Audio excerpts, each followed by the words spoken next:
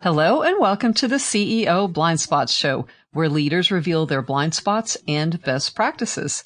I'm your host, Birgit Kamps, and today's guest is Scott Holliday. And Scott, you're the CEO of Holliday Process Solutions and also Zero DT, which stands for Zero Downtime. And you've built two very successful companies, but they're both very distinct in what it takes to have them succeed. So first of all, welcome to our show. Thank you, Birgit. In these days when a lot of people are struggling, you are too, but in a different way. You started off with 100 square foot space, and then 5 years later, you moved into a 20,000 square foot place, and then now you're looking for another 17,000 square feet. And you actually last year received the Best Energy Industry Systems Integrator Award, which is not an easy award to get. And then that's for HPS. And then for Zero Downtime, I'll let you talk about it. There were, something like 2,000 vendors who NASA was looking at, and they chose your company's surge protector equipment, or I say equipment is so small. It's, I think the same size as a quarter, but it does its job so well that you have the world's fastest and most reliable industrial surge protection. So I'm talking a lot now, but clearly you have some practices that work really well. So I'm going to turn the show over to you. Tell us, how have you managed to succeed so well? Well, it's been a challenge, Birgit, as anything is. I think that the two different companies, we have two different business models. Zero DT relies primarily on distribution, whereas HPS relies on direct sales to end users. It has been a challenge because they are two different business models. One thing I have found is that if you hire really good people and get them in the right seat and let them do their thing and don't micromanage them, they will come to you and tell you what is needed. And that's one thing that I really focus on every day when I come to work, is to make sure that I have the clear understanding that my goal is to allow my employees to do their thing. And I think that's how we've had success with both companies.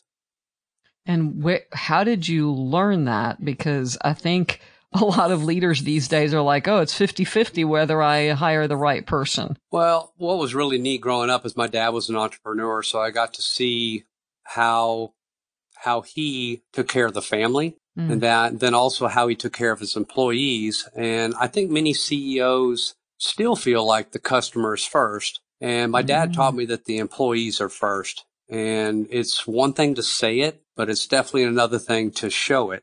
And I think that's something that we've been able to do, is that they know that I'm being very sincere, and it is how I truly feel. And I feel like that if you take care of your employees, your business family, your customers are going to be taken care of. And that's just the way that works. And it's been really fun to see my young employees buy their first home, have their first child, just be able to actually see those things on a daily basis as you watch people grow. And that's been the most exciting thing about running these companies.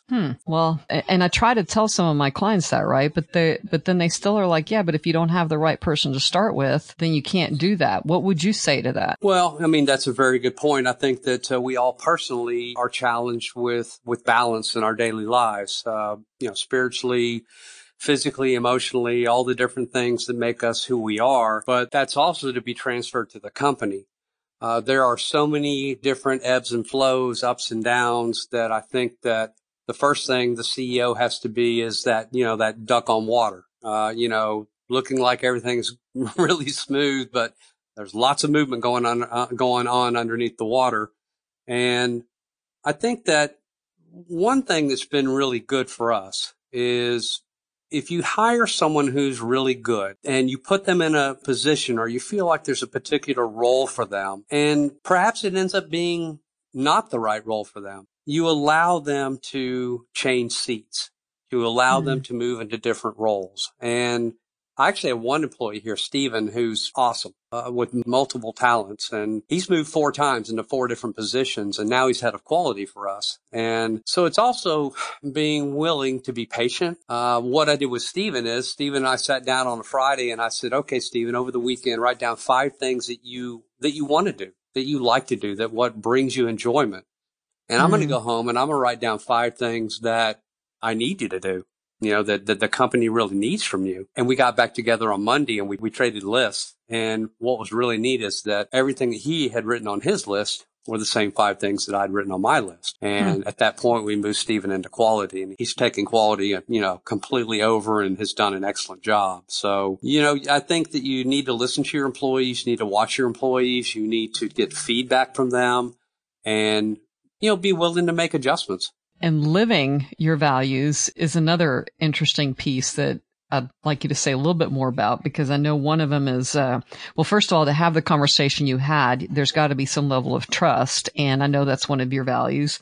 And I know commitment is one of your company's values. In fact, I think you even have it painted. So that's quite a commitment, right?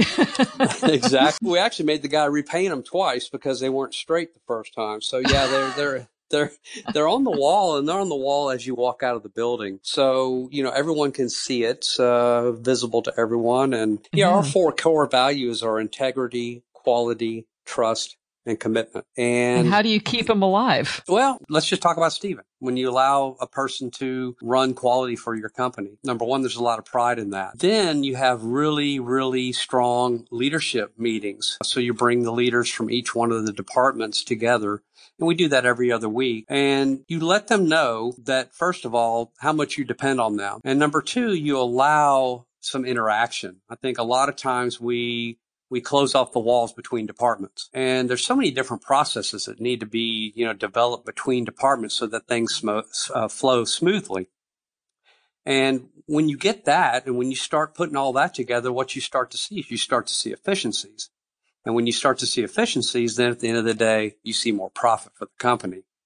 And then you share that profit with your employees. And then all of a sudden, they get the show.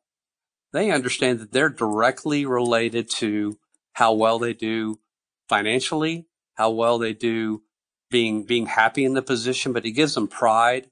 It gives them the trust between departments. In our systems, when we went back to the old school, back in the old day, let's say you and I, Birgit, were building a Chevy Corvette, and I'm the transmission guy, and I would put my initials on the tranny after I get it installed. And let's say you put in radiators and you initial the radiator after you install the radiator. There's pride when you put your name on something. And so we've gone back to that in the way that we integrate and build packages here.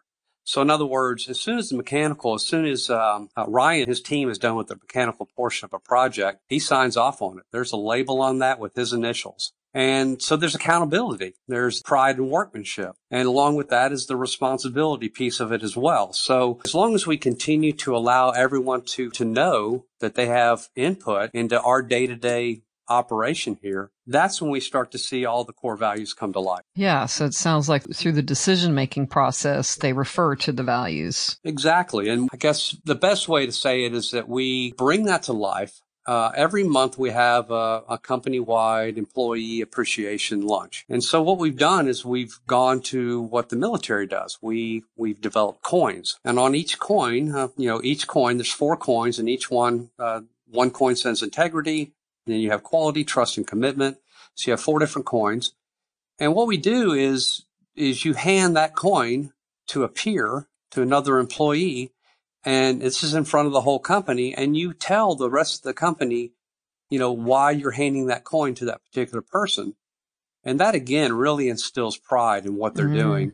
Mm-hmm. And it's really neat to see. And then, we give them a free voucher for lunch, just something nice. But, you wouldn't think that something like that would have such an impact, but it has such a great impact on the culture of the office. We work really hard, but we also laugh a lot. So that's been a good thing too. But, you do get that family feeling in my offices, but you also have the structure. So it's a good mix, but it's hard and it's a daily battle. In one of our previous conversations that we've had, you mentioned that you really work hard to allow everybody to be contributors rather than just participants. You're exactly right. One of the interesting things that I remember is Cedric. He's the head of our project management team. We were in a production meeting, and at the end of the production meeting, he threw up a cartoon on the screen, and it was a picture of a wagon. You had a few people pulling the wagon. You had a couple people, one of each, riding on the wheels of the wagon. And then you had some people inside the wagon, and a couple people actually had rope around their waist and they had their heels dug in the ground. And they were, trying to stop the wagon. And that has really stuck into my mind. Some people are along for the ride or they're just participating. And then you have your contributors, and those are the people that are pulling the wagon. And so, I've tried to think about that when we're interviewing people. I'm a member of Vistage, so I work with other CEOs around the city of Houston. And, that was one thing that we talk a lot about is the difference between being a contributor and being a participant. And you try to vet that on interviews. That's what you try to do. Yeah, very good. Well, I was a speaker for Vistage at one point. And nice. Then Vistage early on in my years of building a staffing firm. It's helpful to be with mentors and other CEOs, which is the point of the podcast, because it's so hard for people to meet with mentors these days and even connect with them. So have you ever struggled with anything? And if so, what was it? And what blind spot did you have? Oh, it's a long list. Pick one. Yeah, right? Just pick one. Yeah, I think you're right. I think most CEOs would say more than one, but not everyone knows that. Well, one thing that I can think of that we spoke on earlier is to allow people to move into different roles. And it's okay. So in other words, if I'm interviewing you and, we need a production manager and you come on board as a production manager, at some point you may show that you have an interest for another role at the company. And I can't be so stringent as to keep you in that role that I hired you for. I have to allow you to move. So one thing I try to think of too is that instead of the ladder, if you will, of success, we think of our companies as a jungle gym. You're allowed to move and do different things. So if someone comes to us and says, I'd like to learn a different skill. For an example, we have a gentleman right now that is looking to have more responsibility within the company. And he needs just some basic computer skills. No matter what position he moves into, he's got to be able to use basic programs. And so what we're doing is we're bringing a tutor in to help him grow personally. And then that way he will be able to move into a new role here at the company. So I would say that it's a maze and you have to be super patient. But one thing you try to do is you have to balance between what the company needs and what the employee really needs to be happy and be successful. Well, all I hear is success and how you've managed that. Well, we could talk about other things if you want where I've had struggles. I've got a lot of those. And this too. You've been down this road, Birgit. It's it's a battle. It's a daily battle. And as long as you're doing it for the right reasons, I think all things always work out the right way. What has been one of your hardest battles to recover from? This year's been hard. It really has. We had an employee pass away from COVID. We've shut down. Yeah, we've shut down twice. Personally, we've had some personal things. My wife and I, we've had friends pass away this year. So this year's been in a lot of ways, it's been a sad year, but the resilience of people is amazing to see. And I think that, I always try to feed off of friends and family, just to keep going during the hard times. But this year's been tough. It really has been a hard year. And so I'm kind of looking forward to this year, going on in the past and maybe starting out with 21 with a new look on things, if you will, a new positivity.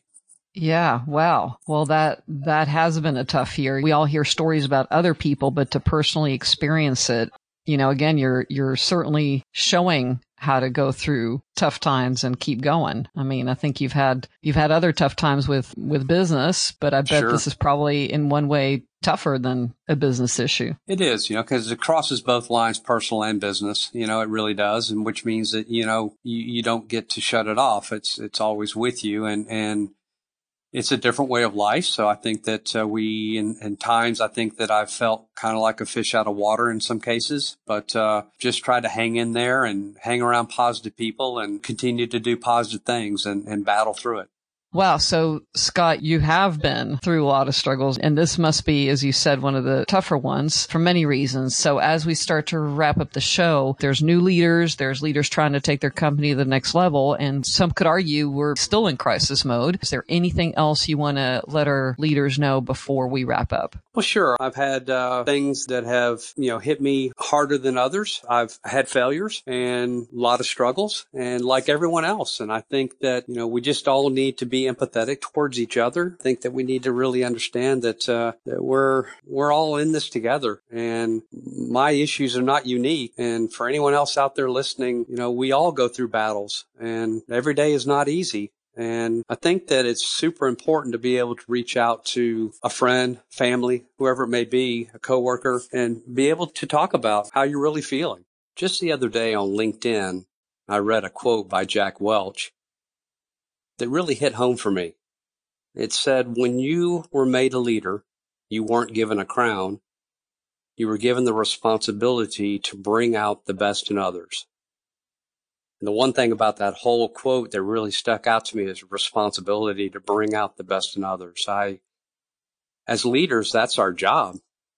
That's our mission. That's our mission beyond being leaders. That's what sets us apart and allows us to help others be their best. And that really hit home for me. Wow. What a way to wrap up. Thank you for, not only saying that, but actually demonstrating that in both of your companies. And thank you for, being on this podcast today and taking the time to help other leaders be their best. Well, thank you very much, Birgit. I greatly appreciate this opportunity.